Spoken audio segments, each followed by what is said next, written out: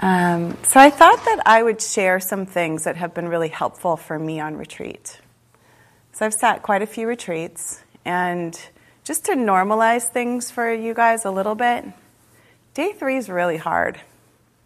Day 1 is hard. Day 2 is hard. Day 3 is hard. And they're all hard in different ways. And maybe hard isn't even the word. Maybe it's just uncomfortable or difficult or uneasy. Sometimes really, really hard. And I'm not going to sort of spark any expectation, because I really feel like expectation is sort of like premeditated resentment. And then back to Marv, then you'll hate the teacher. But as the stillness sets in a little bit more, the mind starts to settle right around day 4. There might start to be a little cruising. So I'm really, really in awe of you guys for sticking through this, because never. Do you want to know where I was when I was your age? I was a high school dropout. I was probably living on the streets right now. I'd been incarcerated twice. There were some drugs involved. I was a fighter. I used to love to get in fights. What else? Stole a car or two. There was some stuff going on when I was your age. My parents really didn't like me, so much so that they thought I should not live anywhere near them. So things were pretty tough when I was your age. So the fact that you guys are sitting here, I have all over the place. I have so much respect for you. And I know that we can lose sight of where we are when we get stuck in our heads and confused and things get kind of overwhelming. But just to give some perspective on what you're doing and who you're with. Who has been having a difficult few days? Okay, so just look around the room. Everybody turn your head, look around, keep your hands up if it's true for you. So you're not alone. You are totally not alone. And maybe everybody has a different flavor, right? We definitely all have a different flavor of struggle and suffering and pain. But it's very, very human and very normal. Okay? I just need to say that. And I am one of those people who claims Buddhism, right? I'm going to just say that. And I really like it for a reason. And I like it for many reasons. I told you I was going to say that every time I started to talk. So here are some more of the reasons. Some of the reasons are I tend to be kind of a spacey, floaty person in my head. And, I'm not, whatever. We'll just leave it at that. There's something about lists that are given in the practice of Buddhism and in the texts of Buddhism and in the teachings of Buddhism that have been really, really helpful to me. Lists and formulas and patterns and ways of lying things out that make my mind feel like it has something to do and something to point at and something to focus on and something to follow. And it's really important for a mind like mine. Very important. And I think it's probably important for a lot of people because it actually has been really helpful. So that thing like the precepts, there's 5 precepts, right? And so I know that there's 5 of them. And so that helps me remember, I'm not going to cause harm. I'm not going to take anything that's not freely given. I'm not going to be, unwise with my sexuality. Sorry, my mouth's really dry. I'm a little bit sick. I'm not going to use speech unwisely, and I'm going to use intoxicants wisely, right? Or not at all on this retreat. So that list of 5 really helps me. I know there's 5. If I forget one, I know there's 5. And then there's some patterns, like I said, that really help me. So I want to share some of those with you. One of the ones that I want to share with you is called the Four Noble Truths. Have you guys heard of the Four Noble Truths? Okay, so I'm just going to say the Four Noble Truths. I'm not going to really get into them, but I'm going to tell you how my mind works with the Four Noble Truths. So the Four Noble Truths, the first one is that suffering is real. It's called dukkha, that suffering exists. That word dukkha can be translated in different ways. The word suffering sometimes sounds a little too big, but it can just be something like uneasiness, discomfort, right? Just something just isn't feeling right. Do you ever have those days when you wake up and there's nothing really wrong, but you just don't feel quite right either? That would be dukkha. The second noble truth is the cause of dukkha, which is called tanha, or clinging. Some people want to put the word craving in there. We don't need to get into that. But what it means is, what it's saying is the reason that we suffer, the reason that the first noble truth exists, is because we want something to be different than it actually is. Right, so something uncomfortable is happening. A lot of like what Matthew was pointing to this morning. I really liked what he was pointing to about this thing, this happiness that we are effortfully, consistently looking to fulfill, which isn't actually realistic. So we spend all this time trying to reach for and chase and cling and follow something that actually isn't possible. And that is what causes said suffering. So there's suffering, the cause of suffering. And then what the teachings of the Buddha say is there is a way out of that suffering. So it's the cessation of suffering is possible. That's the one I like. Right? There's a way out, we're told. So we suffer because we want things to be different than they actually are. And there's a way out. So the two that I want to talk about the most is the first one, which is this suffering thing, and then the last one, the way out. The last one that leads to the way out. So the last one is the fourth noble truth, which is the Eightfold Path. And I'm not going to get totally into the Eightfold Path, but the Eightfold Path basically lays out in the most kick-ass of ways that we can work on ourselves and work on our path towards liberation. One of those is these precepts, this ethical practice that we're working on. But first I want to talk about the first noble truth. And so how I like to word the first noble truth and the fourth noble truth in my mind is, what can I control and what can't I control? So first noble truth for me sort of goes into the what can't I control category. So maybe you guys can name a few things that we really can't control. What are some of the things we can't control? Yes? Others people's behavior. Maybe we can influence but not control. Absolutely. Cannot control other people. Can't do it. How hard do you try? How hard? Really, really, really hard, huh? Okay. So that's like a lot of energy spent doing something that we can't do. What else? Our thoughts. I'm going to talk about that one, okay? Because that's a really interesting one. Okay, it's a good one. That's kind of my pivot point, the tipping point. But good, thank you. Yeah. Where we come from. Where we come from, like, what do you mean? Tell me more about that. Family, your cultural identity, Yep. things like that. Yep, so like heredity or that kind of thing. Absolutely. Your hair color, your height, your skin color, those kind of things, right? Can't control it. Thank you. Nature.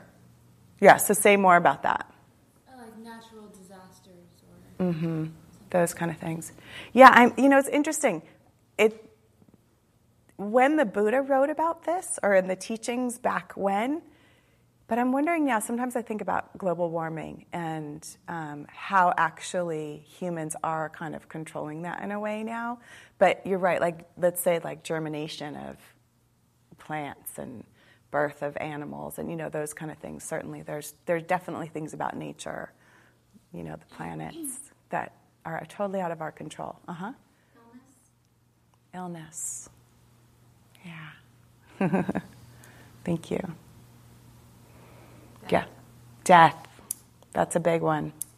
Yep. Did you have your hand up? Oh, no. Did you want to have your hand up? Yeah. Aging. Thank you. Is that what you were going to say? Yeah. How many of us in the... Yeah, can't control it, promise you. Just kind of limitations in general, physical or emotional. That Yeah. you can sometimes influence them, but Okay, we'll come back to that one too. It's a good one. This is the good point. This is where practice comes in. Yes. Our identity. So tell me more about that. Sometimes our identity is affected from where we come from and who we're surrounded by, and sometimes there seems to be no reason why we think of ourselves a certain way. Sure. Thank you. Did I see a hand over there? Yeah. Our past. Our past. Yes. Can't control it, can we? But we sure try, don't we? How much do we think about it? How many conversations have you had in this? I don't know. I might be talking about myself. But I will have conversations over and over and over and over and over again trying to rewrite my history. Like with somebody that just didn't get me, right? I try to rewrite my history and conversations all the time in the past. Yes, we can't. Who else? There's so many. Yeah. in many ways our future. Yeah. And that's one we'll talk about too. One of the ones I like, a friend of mine does this, one of my Dharma teacher friends. So gravity, right? We can't control gravity. So like it's in this way, I love this when as a sort of little thing. It's like, what's going to happen if I open my hand? Well, it's going to fall. It's going to fall, right? We just know that. Like, we know that's going to happen. We don't argue it. It's not like we go, okay, I'm going to pray really hard. I'm going to be a good person. I'm going to do everything I can. Please, please, please, just for me, just today, please don't fall. And it's like, that's futile, isn't it? Because if I open my hand, it's still going to fall. So why I'm talking about, let me see if there's some other things. So we said other people, aging, death, oh God, eyesight. Goes with aging, doesn't it? Heredity. Yeah. What about what's served here for lunch? Can't control that. Maybe. Relativity, polarity, rhythm, the past, huh? Yeah. Are you going to tell me I'm wrong? No. Oh, okay. I wondered what it is. I was willing to be wrong, like the theory of relativity. I just wrote some things down that are sort of like natural laws. You know, some things that are just natural laws. Yeah. So I've been thinking, I'm not sure, like, if I'm right in this, but it feels like we can't really control, like feeling emotions. Like, we can control our reactions, but, like, just, like, things that come up, like, our emotional responses to things. Great. Okay, so let me finish this, and then we'll tip over into sort of what the three of you, your little triumvirate, sort of touched on. So these things that we can't control, right? If we really look at them and if we really do think about how much time we waste on trying to, death is a hard one. Death is a big one, isn't it? And it's tragic, and it causes a lot of pain and suffering, and it's one of those things that we can't control, right? Aging, can't control it. Other people can't control them. So what would it be like? So sort of what the teachings of the Buddha are proposing is that if we really understood the things that we couldn't control, like really got it and let go of even trying. So the second noble truth means that we're holding on to those things that we can't control so tight and trying everything not to let them happen. And that's what's causing our suffering. Yet we do it all the time. The proposal for full liberation Now, this is big stuff, right? Like I'm talking about ultimate liberation, which I don't know, who knows? But the proposal is if we can actually really understand that we can't control those things, a lot of our suffering is alleviated. It doesn't mean they're not going to happen. They're going to happen. But if we have a deep understanding that they are, that's where a lot of relief comes. It doesn't mean we're not going to feel it. So this comes over to the tipping point that I was talking to you guys about, the things, what can I control? So you asked about thoughts and emotions, those sort of things. So coming in, right, we have something called the senses, right? You guys know about our senses. We typically know about 5 of them, which are... Taste, touch, smell. Go for it.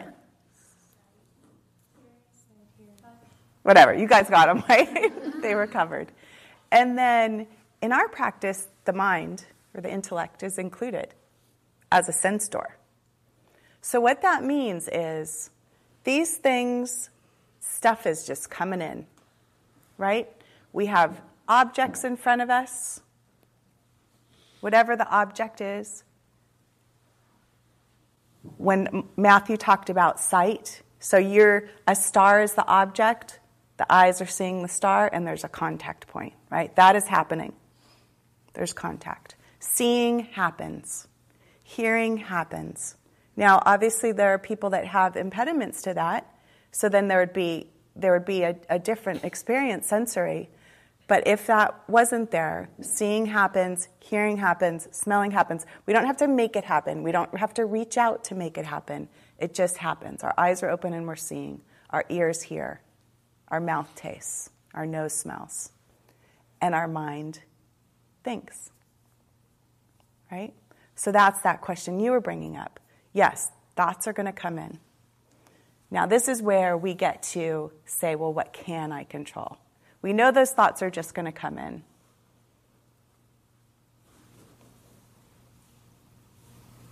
And then the next part of the process that happens, so here's this object, here's this thing. Let's say you have a crush on somebody.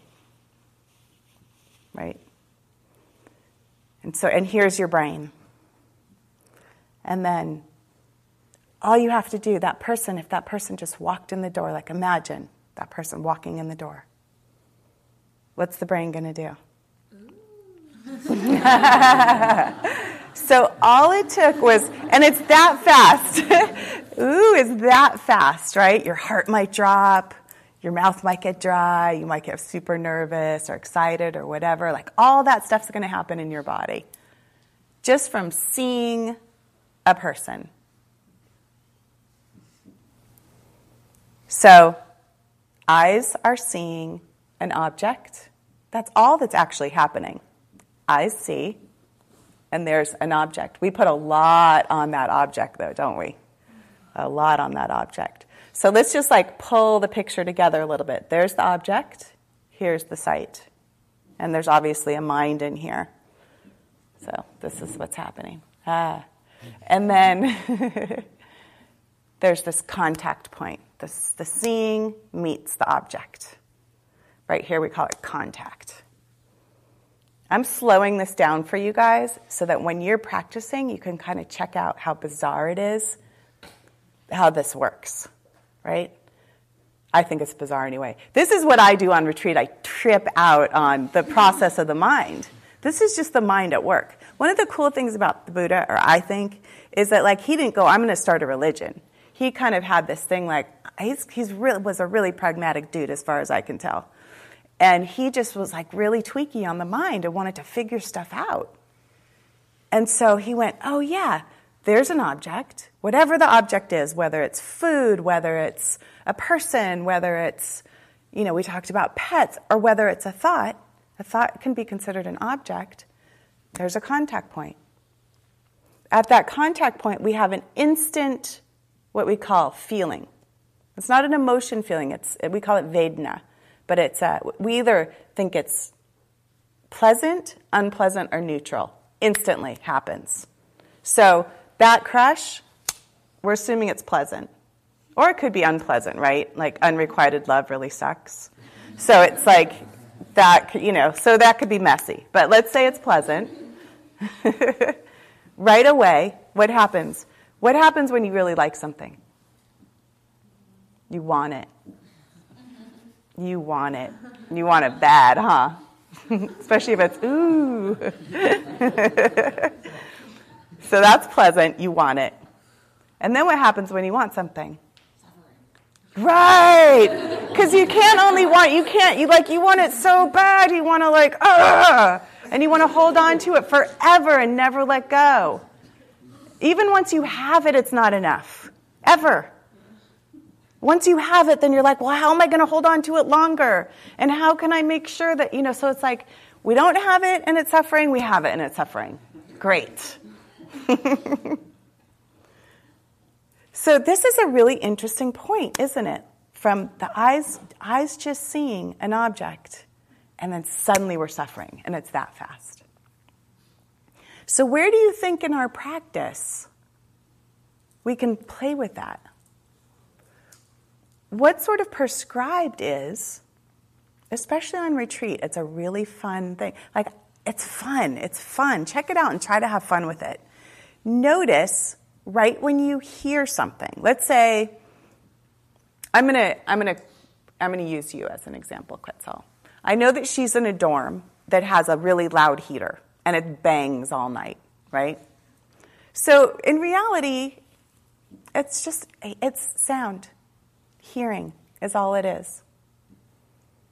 But that hearing is keeping her up at night, and it means that this place's heat is kind of whack, and like there's this whole thought process, this proliferation that goes on, right? Usually when we come into contact with something, we've had a previous experience, and it tells us we either like it or we don't like it. So let's say you have something with let's say you come into contact with something totally neutral. Something you don't care about at all. What do you typically do? Not think about it. Yeah, we just walk on by, huh? We ignore it. It doesn't really mean anything. It doesn't capture us. And so it's not really very weighted. And so what I like to do on retreat is I like to play with this pleasant, unpleasant, neutral. Because that's the fork in the road.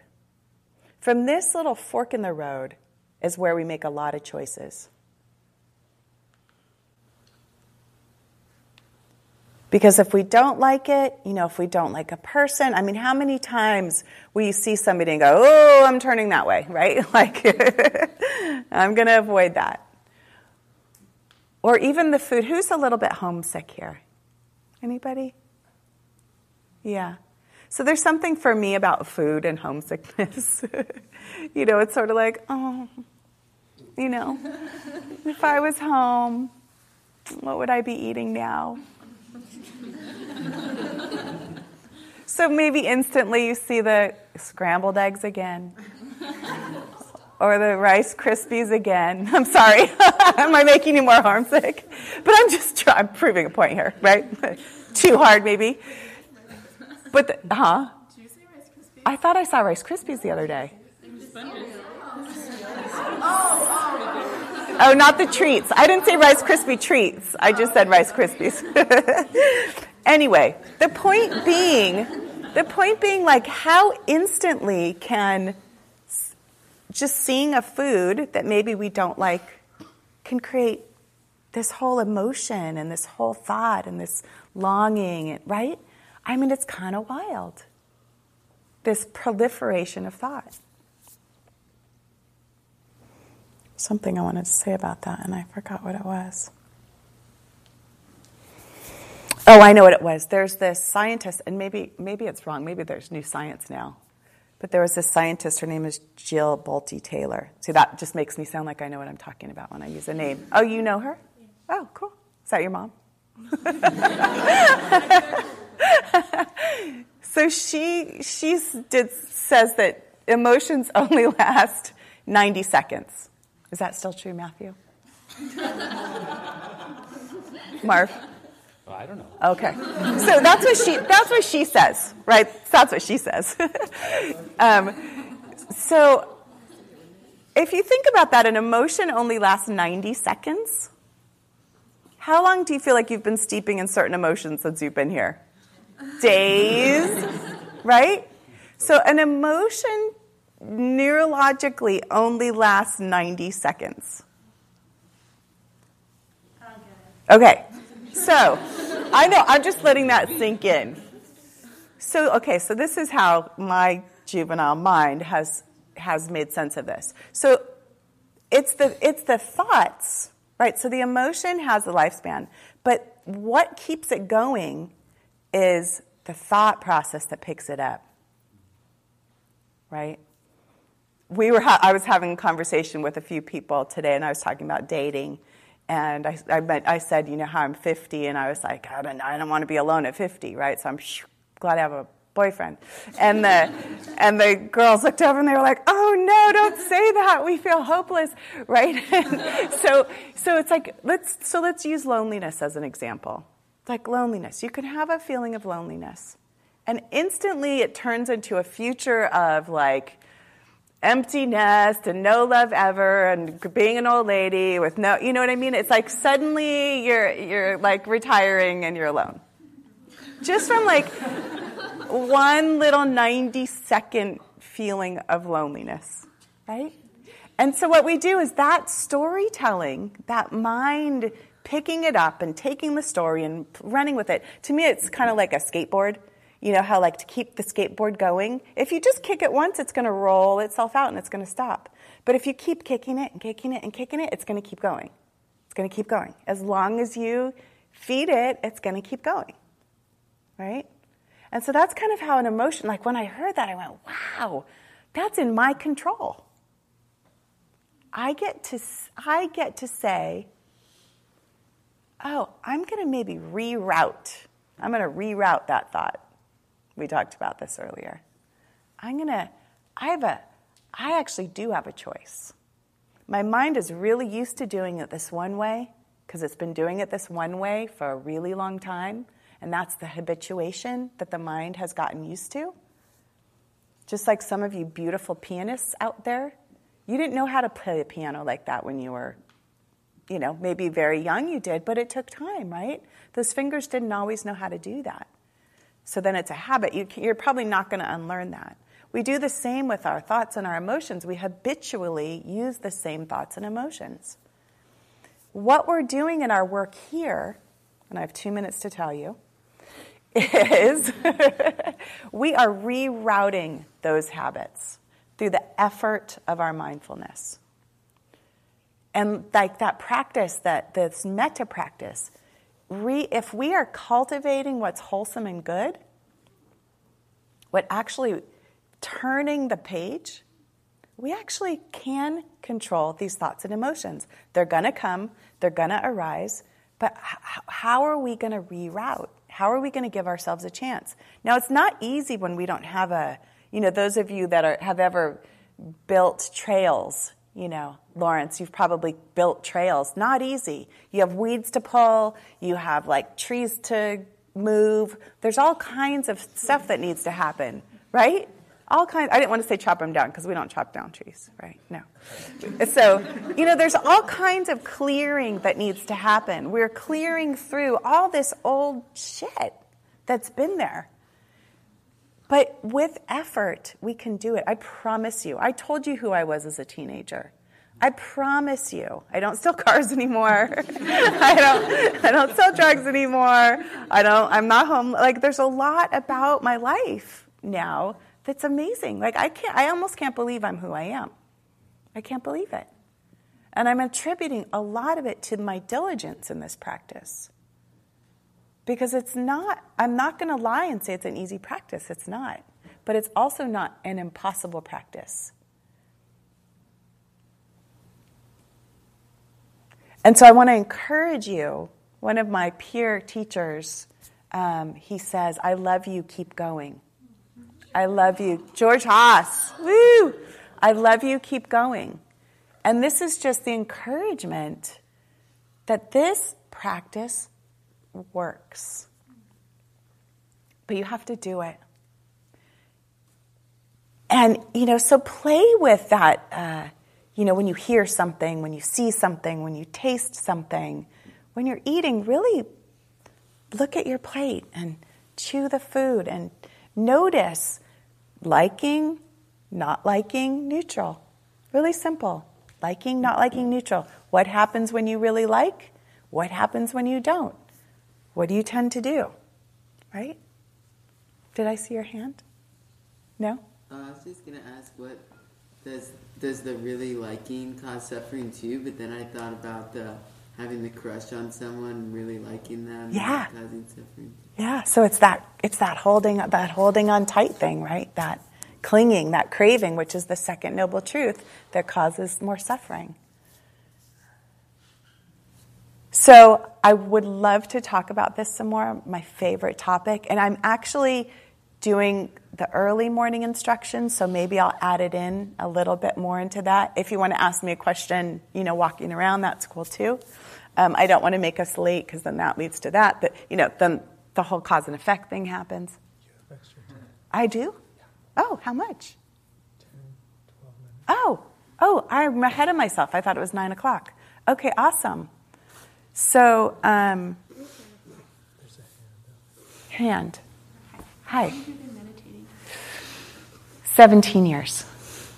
Yeah, but it started working a lot quicker than that. Yeah.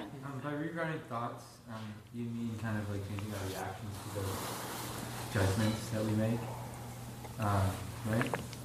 Yeah, okay, so let's say, give me an example. Tell me an incessant, habitual thought you have. Just for fun. Amongst close friends. Amongst close friends. I'm kidding. Just So-and-so is so annoying. Okay, good one. Okay, so why is so-and-so so annoying? Because they're pretentious and stupid, and I hate them. Okay, so you have an opinion. Yeah. Okay, so let's just say you just saw that person as a face, 2 ears, 2 eyes, a nose, right? Just a form. They're a form. They happen to have a mind, and your ears hear what they have to say. So that's that part I'm talking about. Because then what happens is the judgment, our perceptual judgment, and now you have preconceived judgment about this person, right? So what's fun about retreat, and then what helps us later to deal with people that we don't get along with, is that we can play with maybe the simpler things, the slight dislikes, and sort of notice how if we just see something as it is on contact, and we can notice, oh, I don't like that, right? When it's something lightweight, we can just notice, oh, I don't like that. And what starts to happen is it's okay just not to like something. It doesn't have to ruin our lives, because that person right now is affecting your internal world, right? And so you can just not like that person. It might affect you, but it doesn't have to. And you can know you don't like that person. But what would it be like to go, I don't like that person, and be able to walk away and continue on? So if we really are paying close attention to what then happens next, which is the idea of clinging and craving, which means, and I want them to be different. I don't like them and I want them to be different so that I can feel good. Right? And unfortunately, we don't get to do that. Because there's all kinds of things that we would be changing. Yeah. I understand that, you can't control the people, you can't control the external world, I guess, but we can choose to walk away. Right? Absolutely. We can choose to place ourselves in the world to some extent. Absolutely. Yeah. This isn't very well thought out, but I just want to. Maybe I'm asking the same question over and over again in different ways. Well, let's see if some other hands maybe have some clarifying questions around that. Yeah. Yeah, it's kind of a clarifying question. I don't know, maybe my brain wants like a clear answer. And so, like, would you say this choice you've been talking about in the paths, you know, the kind of fork in the road, is like to kind of indulge in the story versus like, can you just kind of like talk about like no examples, just like essential, like there's the story and then there's like what's the other option? Just like notice it and move on, I guess? Yeah, no, good. That's a good question. So what I do is I experience the sensation that's created in my body instead of the story. The story is going to perpetuate some kind of myth anyway, right? Because I'm writing the story in my brain, so it's not even necessarily true. Like, I had a loneliness story for a long time. Loneliness. So for me, what did that turn into? Promiscuity. Like, I'm going to feed this monster, right? I'm not going to be alone ever. I'm just going to have all kinds of relationships, and I'm going to have all kinds of sex, and that's what I'm going to do, and I'm going to feel better. And do you think I felt better? Ever? Never. And what it actually did was it created more harm. I was miserable. I was hurting myself. I was being hurt. I was, so the thing that I was trying to alleviate through this alternate source, trying to perpetuate the story, ended up just causing me more and more and more harm. So if we can, so what I did when I realized that I was doing this was, instead of having to like try to feed the monster, the craving, the clinging, was allow myself to really check into that loneliness and experience the loneliness. And I have to tell you, I was amazed at how fast it went away. It was sort of like, when you think there's a monster under the bed and it's really just a stuffed animal. It's sort of like that. Sometimes it can just feel so much bigger than it really is. And if we really allow ourselves to see what it truly is, all it was an empty feeling in my belly. An empty feeling, a sadness in my heart. Through my practice, I learned how to trust that I could hold that. I trust it. I trust now that I can hold a lot. And it's because of my practice. So loneliness, come get me. It's sort of like, oh, that's that sensation. That's that feeling. Now, there's some things that are unbearable to hold in that way. And so that's when we would use another skillful means, which would maybe be a metta practice or a compassion practice. So it's not about avoiding, it's about rerouting. And the rerouting is to, like, in your example, is to, like, okay, how is it affecting my body? And Yeah. just, like, really seeing what's actually there. Yeah, what is loneliness? Because I was making loneliness be this big story in my head, which had actions to it that were causing way more harm than actually just feeling the sensation in my belly. Yeah. So I get the whole point about not letting yourself be distressed by things you can't control. But what about when it's like a matter of things that are a choice to you? Like whether you're making, like when the anxiety and distress comes from something that is relating to a choice in your life or something that you have power over. Like, for example, like if you want to stay with someone who you're dating who you don't think is good for you, if you want to like move to a different place and you're really on the fence about it, and that's what's causing all the like anguish and just bad feelings. Well, Matthew kind of brought this up today. When we really build stability in our practice and stop thinking that the mind is making answers for us, when we build this stability, there's a depth of wisdom that comes with this level of trust that I was talking about. We start to be able to hold a different relationship to answers. Because sometimes it's just like there's a right answer and there's a wrong answer, and I know it, and my whole world's going to be shattered if I don't pick the right one, right? And we get into this sort of fixed state around decisions. And maybe it's more fluid than that. And what starts to happen when we can hold the discomfort, because a lot of times we feel like we have to make decisions because we're uncomfortable. If we learn how to really just sort of hold the discomfort a little bit of indecision, it's okay to not know sometimes, and we think we have to know all the time. Holding that, building the capacity to have a little more wisdom, and then we get to make choices and decisions out of that place, which is a really different place than sort of a wobbly, confused place. What do you mean by that? How is it different?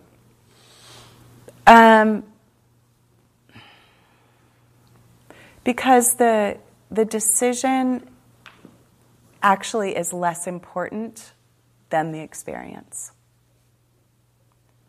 So, I mean, it's really, I feel like I'm sort of saying what he was saying this morning.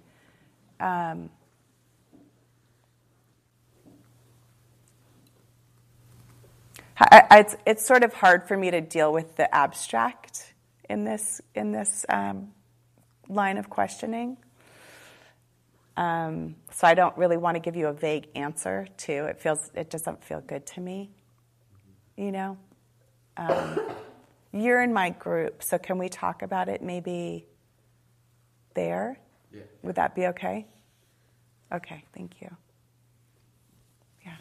This is sort of in response to that, but just my own thoughts on it. Are like often when you're feeling really indecisive and stuff, like using that like mindfulness and meditation as a tool and stuff, and just being like sort of more okay with your current state and stuff. I've noticed that helps me feel calmer, and then from a calmer state, I can also see like I think we were talking about this earlier in a different conversation, but like the idea of whether I go this way, or whether this happens to me or this happens to me, like I'll be okay either way, and one thing is not the end all. So like being in that calmer state and stuff, I'm able to make a decision, knowing that it's not going to be the end of the world if it's the wrong choice, and that either one is like I'll be okay because I have that like calm state as a tool. Yeah. Thank you. And again, it's when we get back to what I'm talking about, it's really slowing things down and not needing to get so caught up in the flurry of the mind. Let's just take one more. Yeah. So when we can't calm down and kind of like check into the emotion that we're like feeling and realize like it for what it is, and we want to like reroute, does that reroute mean like taking up like a hobby, like making art or like doing activity or like talking to someone? I was just like trying to think of like, because like an example for me is like if I'm feeling like really sad, I can kind of get in a spiral of what I'm feeling, and it just goes like deeper and deeper with time and time. And so I was wondering when we're unable to look at it for like ourselves, is it like, I guess it's kind of like reaching out to other people. Sure. This is kind of a weird question. No, it's good. I mean, these are important questions for sure. And I feel like I want to try to stick a little bit with the experience that I'm hoping you guys can see with the smaller, sort of like the smaller experience, because of direct contact with an object, right? So when you're talking about the mind spinning out, I'm assuming that's story, right? Getting caught in this story, which is the proliferation. And there was one thing that happened. There was a thought that arose in your mind, and you latched onto it. And so that is the point. If we can spend time with that, just saying, oh, it's a thought. It's a thought, and it created this unpleasant feeling in me. I don't like it.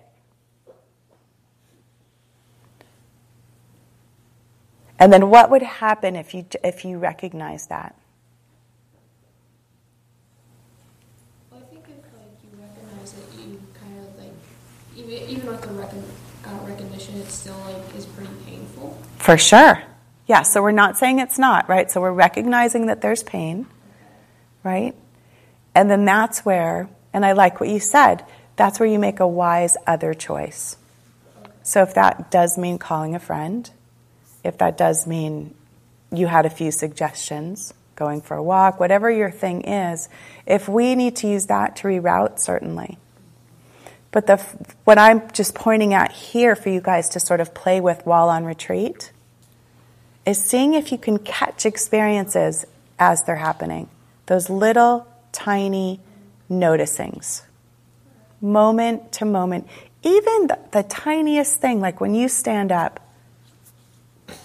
noticing, is it pleasant, unpleasant, neutral?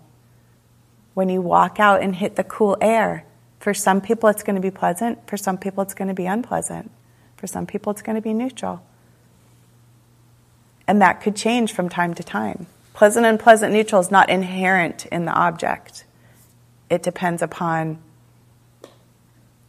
who we are when we're looking at it. Does that make sense?